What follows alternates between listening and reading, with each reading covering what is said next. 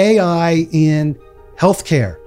We have two extraordinary guests. First, I'd like to introduce Kimberly Powell from NVIDIA. The work that we do at NVIDIA is really to create the computing platforms for the scientists of our time.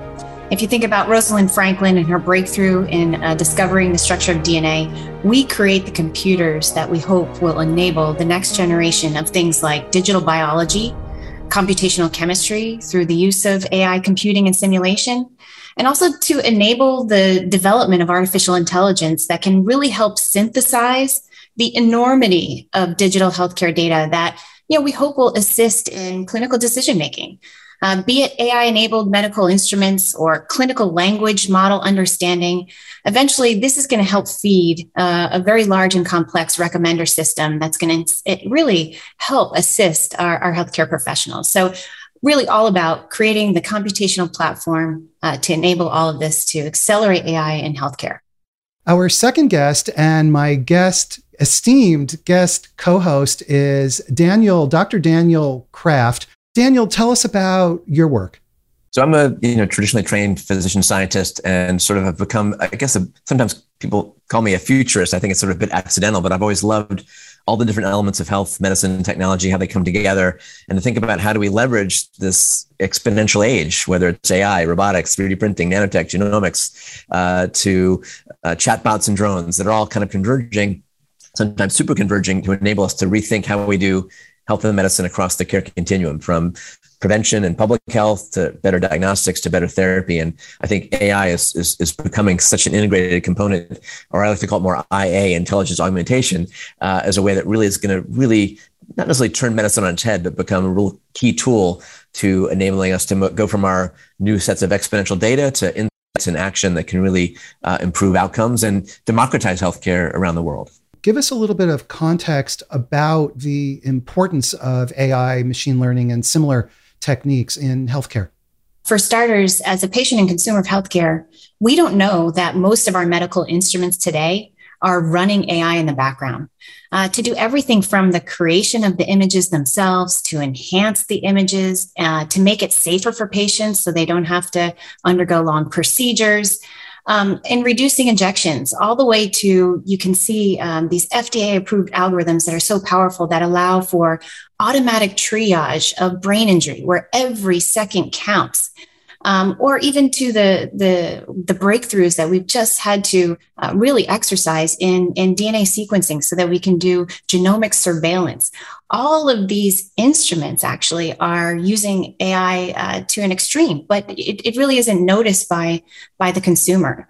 I would say the other area that is of great importance and is having an absolute revolution is in the area of digital biology.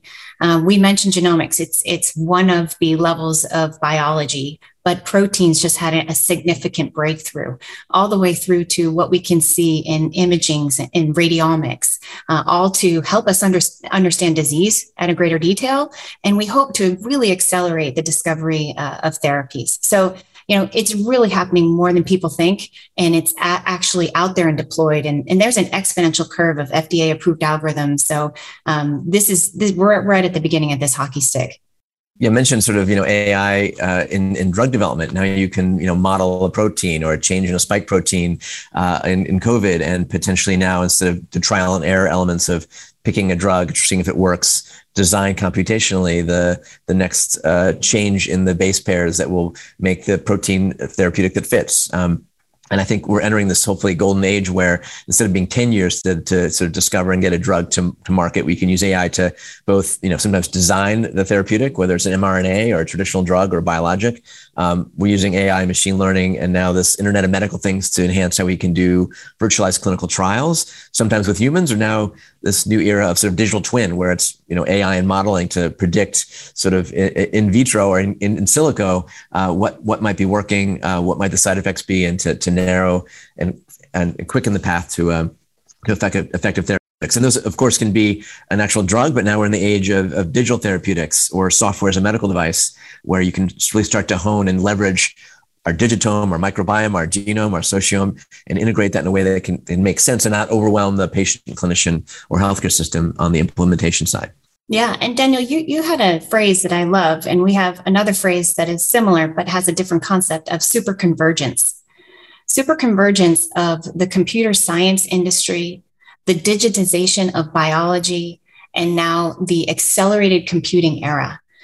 Just like we had in the deep learning revolution back in 2012, you had the element, you had to have enough data, you had to have the AI algorithms, and then you had to have enough compute to start to teach these algorithms to learn from data. Well, we're at a super convergence in the digital biology era, and it's more than exciting. We use a term at NVIDIA called the super exponential, which you also touched on, which is the rate of progress. The rate of progress by fusing something like artificial intelligence and simulation and accelerated computing is helping us create million-fold times in our understanding of biological systems.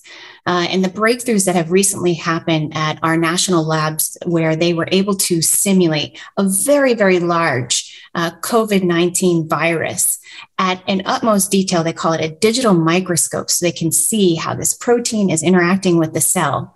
But it really needed the entirety of a very large supercomputer. But again, it really illuminated on some features and activity that's going on in a biological space that we've never seen before. So that rate of progress of million times more, I think the world is, especially in the healthcare industry, they're just starting to get their hands around. So superconvergence, super exponential are two great terms. Well, I think many folks, even those folks watching who are very into tech and health and medicine, often don't appreciate, exponential trends. I founded and run a program called Exponential Medicine. It's just all about understanding the pace of change. 15 exponential steps is 32,000, but the 30th step is 1 billion, and then the 31st step is 2 billion. And the capabilities are incredible. And I think a lot of folks might associate, as I did, NVIDIA with, video gaming and elements, the supercharger computer. And I'm a pilot, physician. I love flying. And just looking back to the old version of the Microsoft Flight Simulator and the new one, which leverages NVIDIA, and I uploaded my new version to speed it up, is incredible what you can do just on a video gaming platform. Now you take that to simulating life and biology, or leveraging that for virtual reality training for a surgeon to go into a virtual environment, just like flying a simulator, doing a procedure, or interacting with a molecule and doing that collaboratively around the world at 5G or faster. Really is, seems magic. And I think the last 10 years were pretty incredible. The next 10 years will make the last 10 years look slow. And so the superconvergence needs to be appreciated. So if any component that you're doing in technology or healthcare, you need to think about not just what's here in pretty incredible 2021, but where things will be, skate to where the puck will be in 2025 and 2030. And AI is going to increasingly get sometimes scarily powerful. Are there particular areas of the greatest promise for using these techniques? I'll speak about medical imaging got a really great early head start. And that was, again, through this rate of change that we didn't really understand back in, 2010, when iPhones were in everybody's hands. We could capture the entire world digitally and temporally and upload that data to the internet, where computer vision was really transformed overnight because of deep learning. So medical imaging was able to ride on that coattail. Oftentimes what you're doing in images is you're looking for anomalies. You're trying to quantify what you're seeing in the images. And so medical imaging is far and away having a fantastic, advantage of taking true advantage of artificial intelligence. Where we're seeing an incredible opportunity, and the world is seeing, is about 3 years ago, the discovery of a new AI algorithmic approach, usually used in natural language processing, called transformers. It's a new architecture.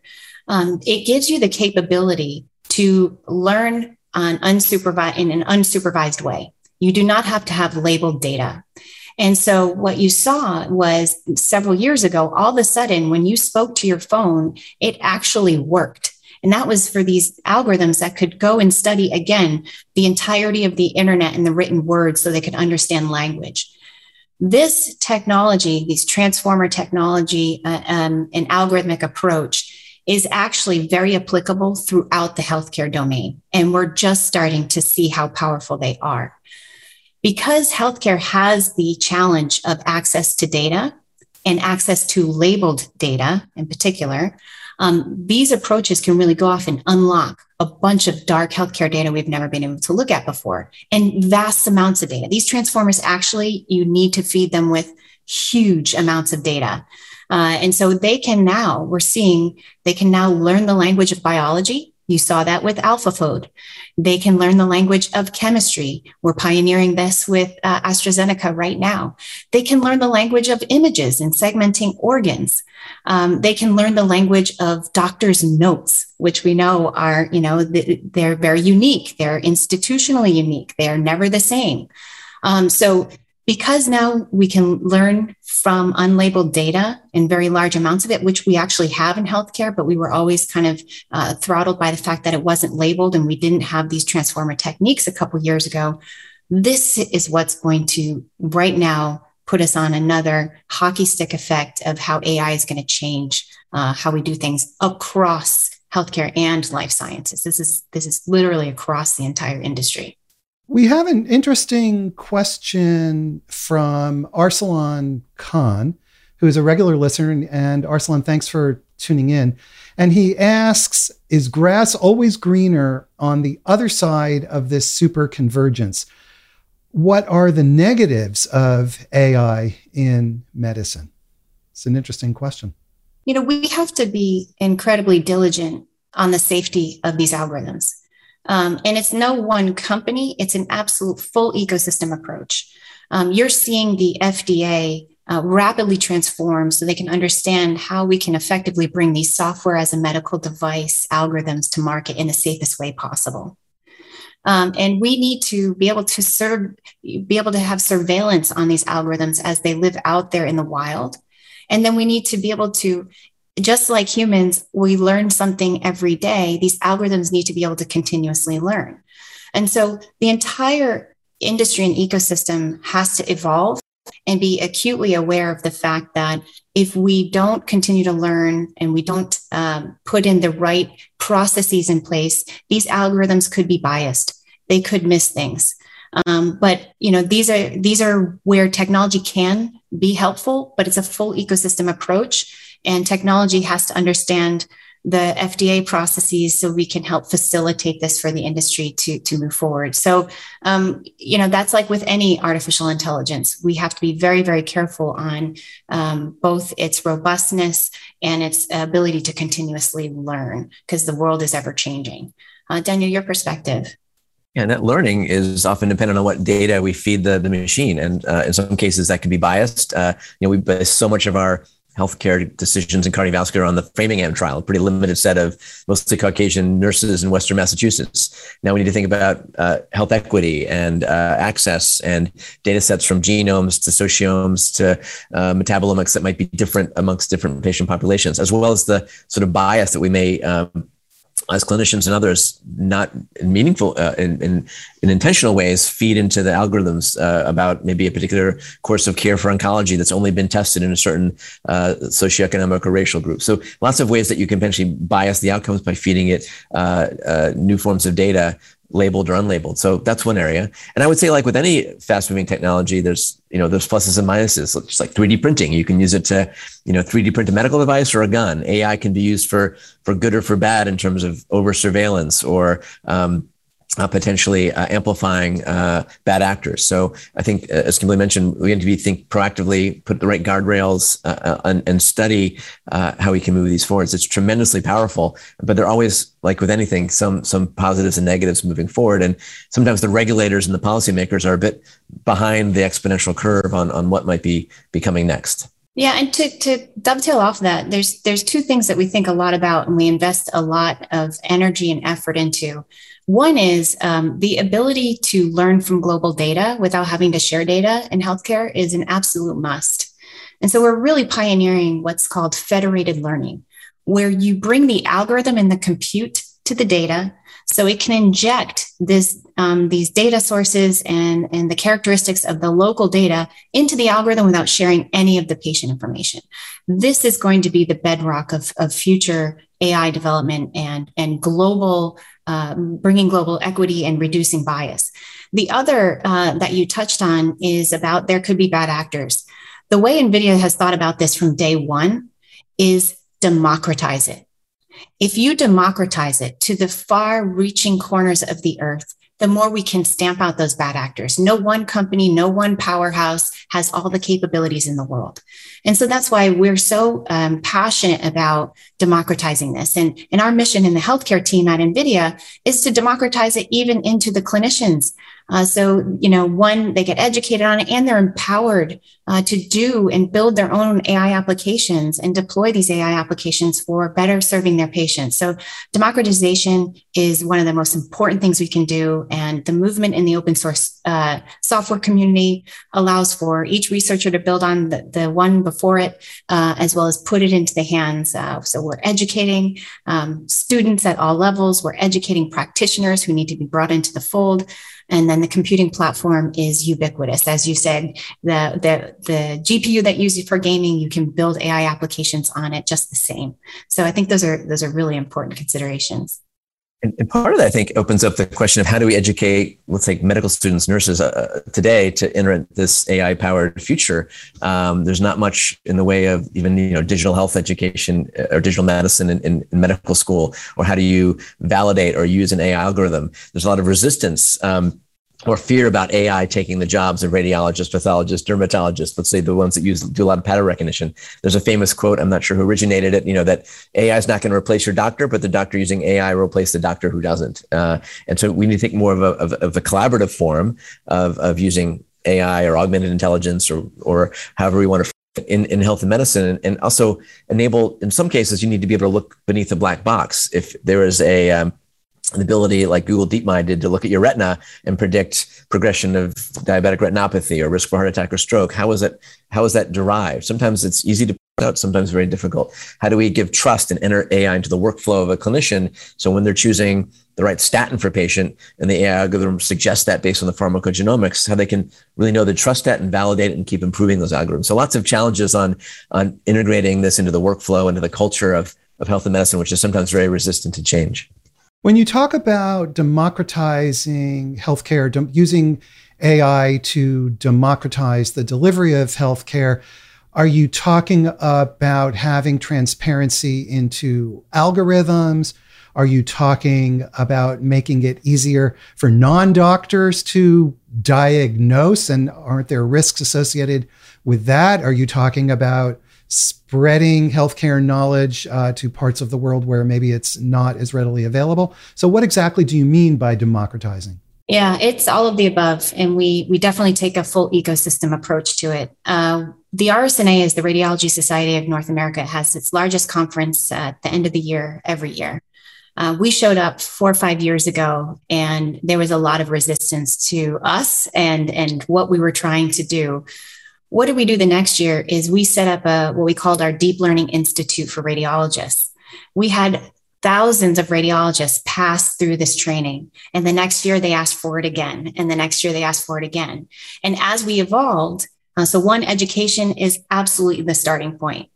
Where we've evolved to now is we actually have radiologist tools, the tools that they use every single day, where they can actually get involved, label some data, train their own algorithms.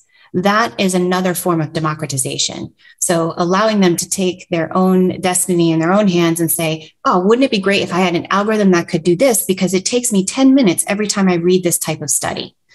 So they're trying to make themselves more efficient and really exercise all their time on the craft that they've mastered over the years and focusing on the patient. Other forms of democratizing is now in the deployment of these algorithms. Because of artificial intelligence, the medical device and medical instruments industry is going through a revolution. They're able to shrink these instruments. They're able to make them cheaper because of artificial intelligence, and they're even able to make them intelligent in their own right. There's a wonderful company called Caption Health. They have an ultrasound that is called, it's the first FDA approved image guided. It largely can tell the practitioner who's giving the ultrasound up to the right, over here to the left, and guiding them to really be able to help understand some of the heart conditions, and even approved for looking at what's going on in lungs for COVID-19 patients. And what this allowed was, yes, the fact is Number one, ultrasound is inter-user. There's a lot of dependencies. It's subjected to the user that captures the image. So the more you can guide it, the better image quality we're going to have out of it. And secondly, you can push it from having only a specialist be able to capture these kind of images to maybe out into the nurses. And they actually did this while COVID-19. And you don't want to have to move patients, or we were overloaded and there were patients in the hallway. They could actually use these kind of instruments. And so that should democratize it to the world. I don't know. Most people don't know this because we live here in the United States, but only 1/3 of the population has access to diagnostic imaging today. If we can make it cheaper and intelligent, that improves the access tremendously. And that's what we need to do. We need 100% access to this technology. It's the way we do early detection, diagnosis, and treatment. And without it, it's not an equitable world. I love the example of the ultrasound. Another company that's pioneered this, I think it's called Butterfly, and they have what used to be a $200,000 cart that I would push around as a medical student, now is shrunk to a device that plugs your iPad or smartphone, and is also empowered with AI, so that almost anybody it can be a nurse practitioner, a community health worker, the patient themselves can do the exam, and it will calculate the ejection fraction or guide you through different sorts of exams that, again, can democratize where and how we do imaging to bring that to rural Africa or to rural California at much lower cost. And that's just the very beginning. And what I think is interesting is that concept of crowdsourcing, just like, Teslas, when they're doing partial self-driving, learn there's a curve they need to slow down on, they can, in the next upload, inform in their hive mind all the other Teslas in their update.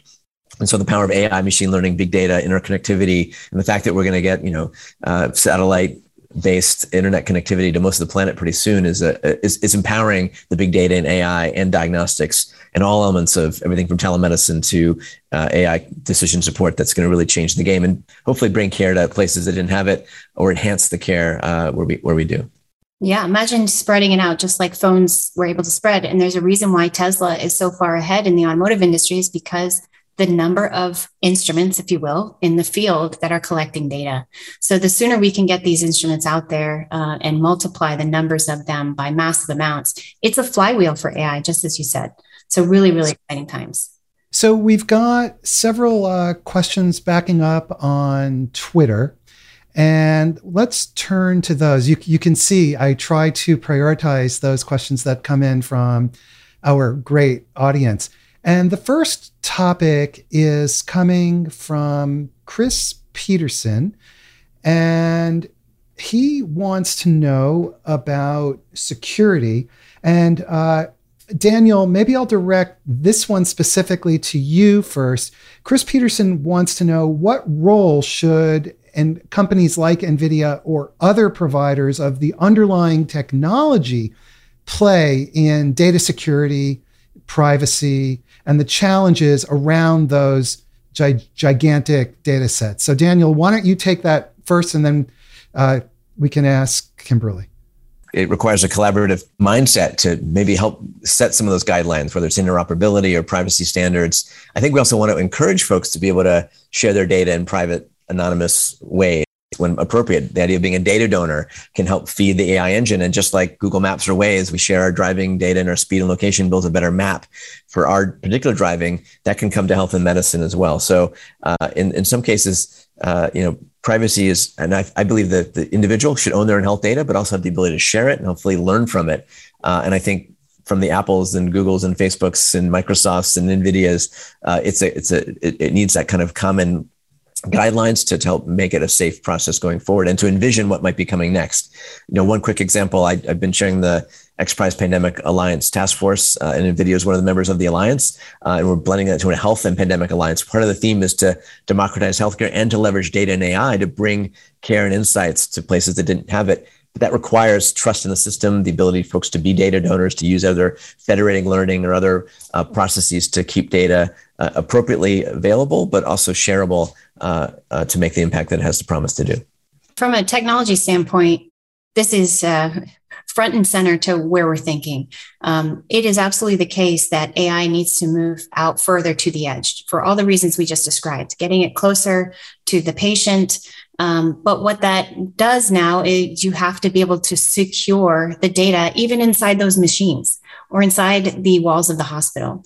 So NVIDIA, I think the world knows that we joined forces with Mellanox. This is the world-class networking company where there are extreme architectures that we can put in this, what's called the data processing unit, to be able to create a very secure at the node level, embedded in an instrument, each individual server inside the walls of the hospital, and protect it all the way through to cloud computing. So absolutely, we need to move away from just the outskirts of a data center firewall into the absolute node level where compute and where patient data resides. So we are well along the trajectory of injecting all of that security from a technology perspective into all of the computing platforms that we build. And so it's absolutely one of the considerations that every computing company has to take. And we have to, again, this is no one person's problem. This is everybody's problem, whether it's you as a data owner, you as a data hoster, or even those that compute on the data have to take responsibility for the security of it. And Chris Peterson comes back and he wants to know, is the AI future in medicine solely about algorithms that learn, or is there still a role for the kind of expert systems that have played in this space for decades? So if I can translate that, basically what's new here? Data science, you could say, is somewhat of a superset, and the methods that are used in data science are still very, very valid. We have just the same where we have deep learning neural networks. We have all of the machine learning algorithms that the bioinformatics world has used extensively for decades. And all we're doing now is accelerating those. It used to be that you would ask a bioinformatician a question, they would go execute the algorithm, and it might take, 2 days or 6 hours for it to return the result. We're trying to create an interactive experience. Imagine being able to visualize and interrogate very, very large data sets in the traditional machine learning way, but now completely interactive. It will absolutely transform the way they work. I would also say that without data science and machine learning and everything that we've had to do on the data processing end, we can't even feed the neural networks. It is the first part of the process, which is gathering the data, cohorting the data, massaging the data such that it's fit for function to be put into a neural network. So without them, we won't go anywhere, and they're absolutely complementary in so many ways. Recommender systems of today, what are they dealing with? They're dealing with trillions of transaction data, and they're trying to get all the way through to a customized recommendation. So that really brings to bear every aspect of computer science, from machine learning to deep learning networks and so on. So it's what's been new here has been the deep learning revolution, and it continues to have incredible new promise. But without data science and traditional machine learning, it won't go as far as it could go. And one of the elements about where it can go, I just was at the TED conference, heard from the head of Open AI about what's happening with GPT-3, which is the ability potentially to write your medical notes for you or script certain elements. I think, the challenge might be not just the technology, but how do you integrate that into care? There's a whole, the rising issue of clinician burnout, dealing with electronic medical records and sometimes too much data, and AI can play a role in helping feed that in the appropriate way, whether it's taking thousands of elements of data and understanding who's likely to have sepsis or a fall or a line infection in the inpatient setting, all the way to starting to monitor our homes and patient behaviors and physiology and voice, et cetera, to really be proactive, to identify problems early, and leveraging all these new elements to give the right recommendation, to bring the right action in a way that really catches disease early before it's expensive or deadly.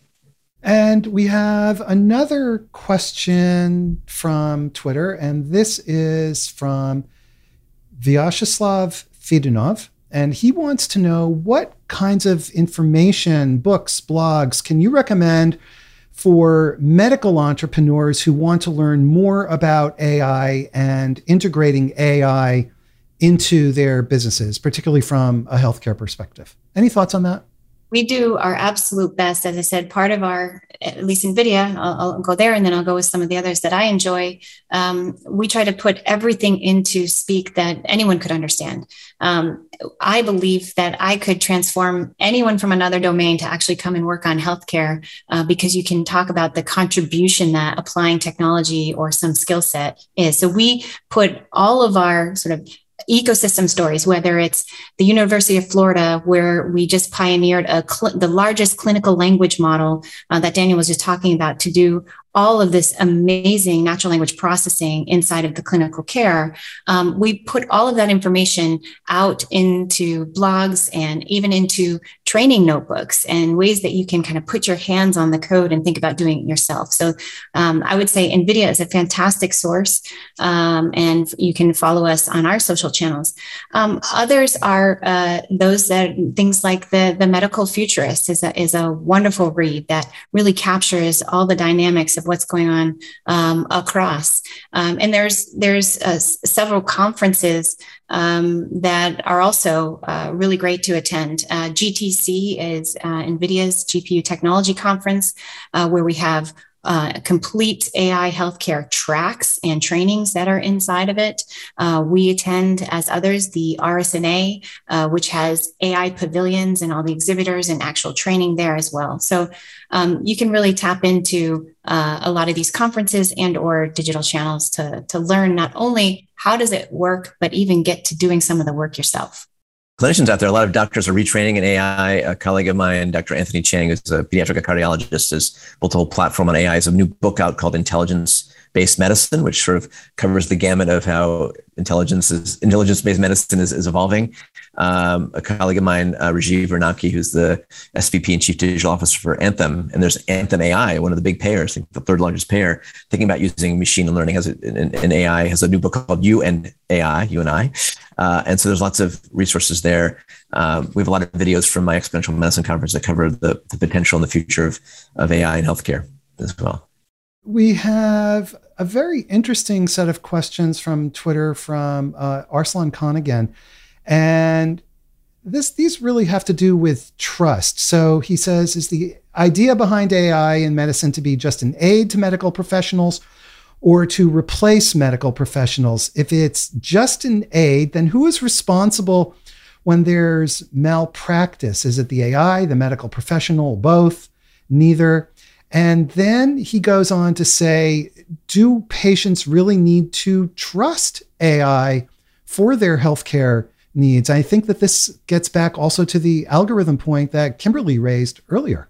There's an old adage that 50% of doctors are below average, and we know that there's huge issues with medical errors. There's now, in this exponential age of all the new data sets and new papers and new learning, there's no way to keep up.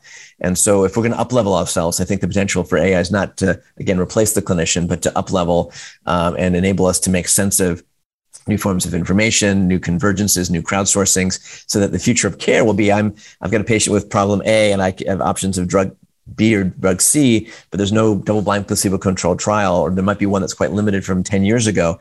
The future will be, I'm going to have the just-in-time, real-time sort of clinical data from Geisinger, VA, NHS, all synthesized, helping guide my care for that patient in front of me virtually or in person. And so I think that's some of the potential to number one, make the best diagnostics and therapeutic decisions, but also keep our brains haven't had upgrades. The NVIDIA platforms upgrade every month or week. We need to synergize with these to do the best for our patients at the public health level, to stave off the next pandemic, or to help find the cures for disparate forms of mental health to cancers. So I think that we need to think collaboratively, and then that means we need to think about education, user interface, design, understanding how AI can synthesize into practice, to drug development, to public health, and beyond. From a trust perspective, as I started early on in the conversation, the number of steps to even just acquire a medical image, let's say you come in with a knee injury and you're going to get an MRI, there are dozens of steps that have to happen before you even get to the interpretation, the diagnosis of that MRI. There are AI algorithms that are helping all along the way. And so we should trust that this is part of technology that is making technology better.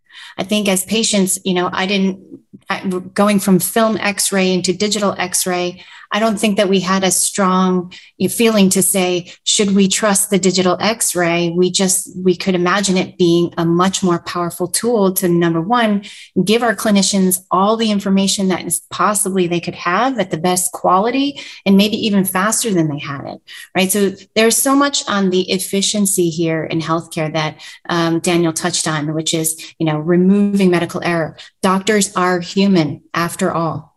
And so the more data we can present to them, the better decision-making they will have. And Daniel said, instead of having to amass 30 years of experience, we can now take clinicians who have dedicated their life to this, but maybe in their first 5 and 10 years, be at that 30-year level because of the augmentation of artificial intelligence. And so I think really we should think of this as a tool. It's not a technology. It's not a replacement.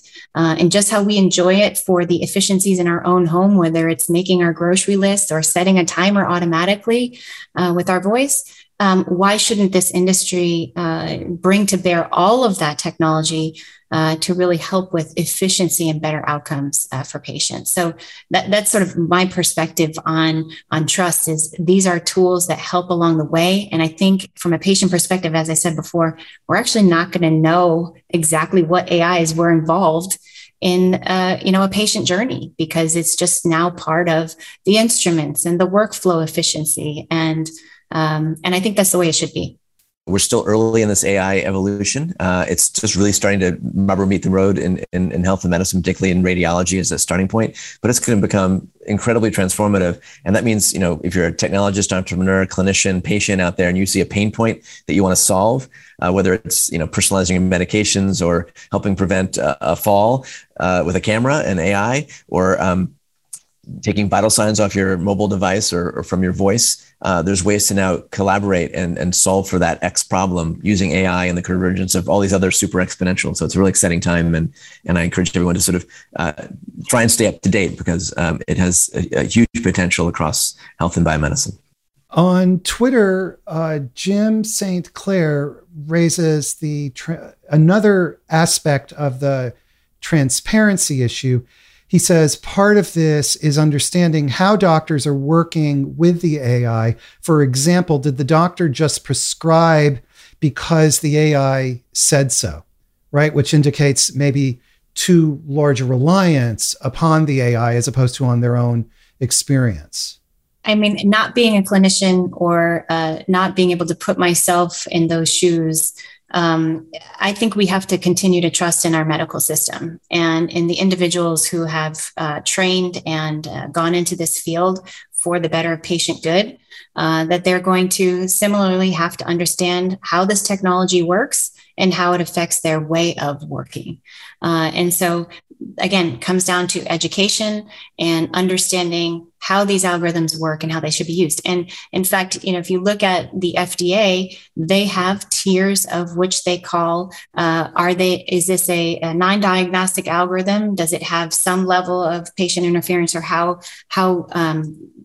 critical does the decision that the algorithm makes with any kind of software, whether it's AI or not, could it injure the patient? And so we need to have that spectrum across all decision-making in healthcare.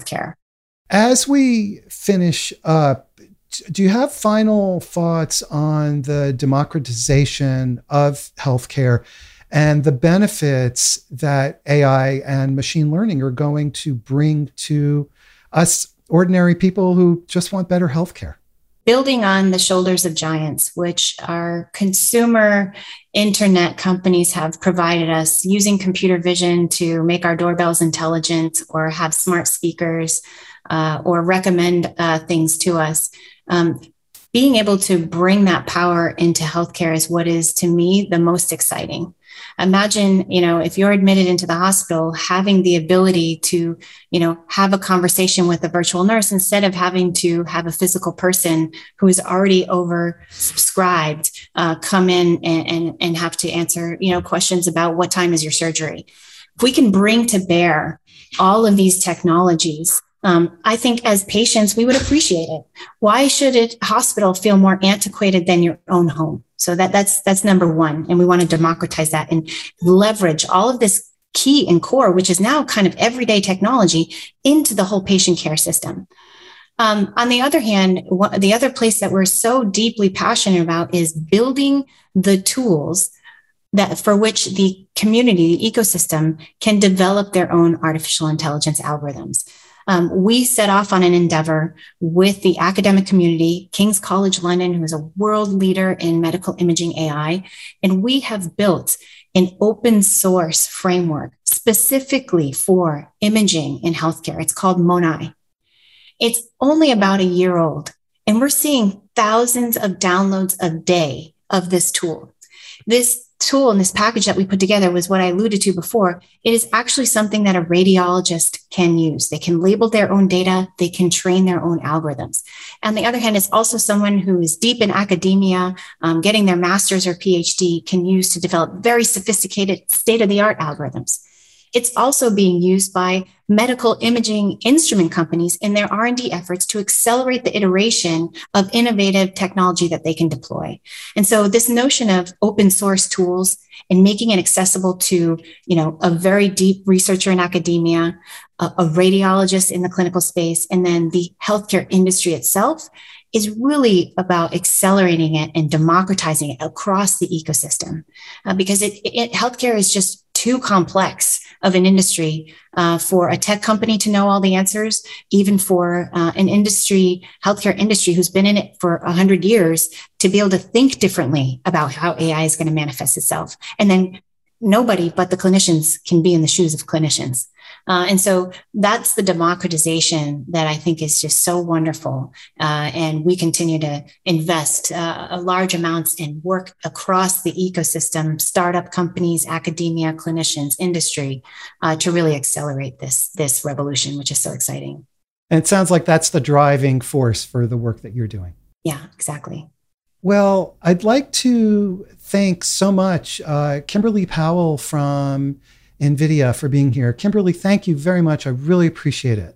Yeah, thank you. It was wonderful. It's a great show. I appreciate the opportunity to share my passion about the future of AI in healthcare. And Daniel Kraft has just dropped off, but I would like to thank him as well for being my guest co-host today. Everybody, thank you for watching, especially the folks who asked such great questions. Now, before you go, please subscribe to our YouTube channel. Hit the subscribe button at the top of our website so that we can send you our newsletter. And check out cxotalk.com because we have awesome shows coming up. Thank you so much, everybody, and I hope you have a great day.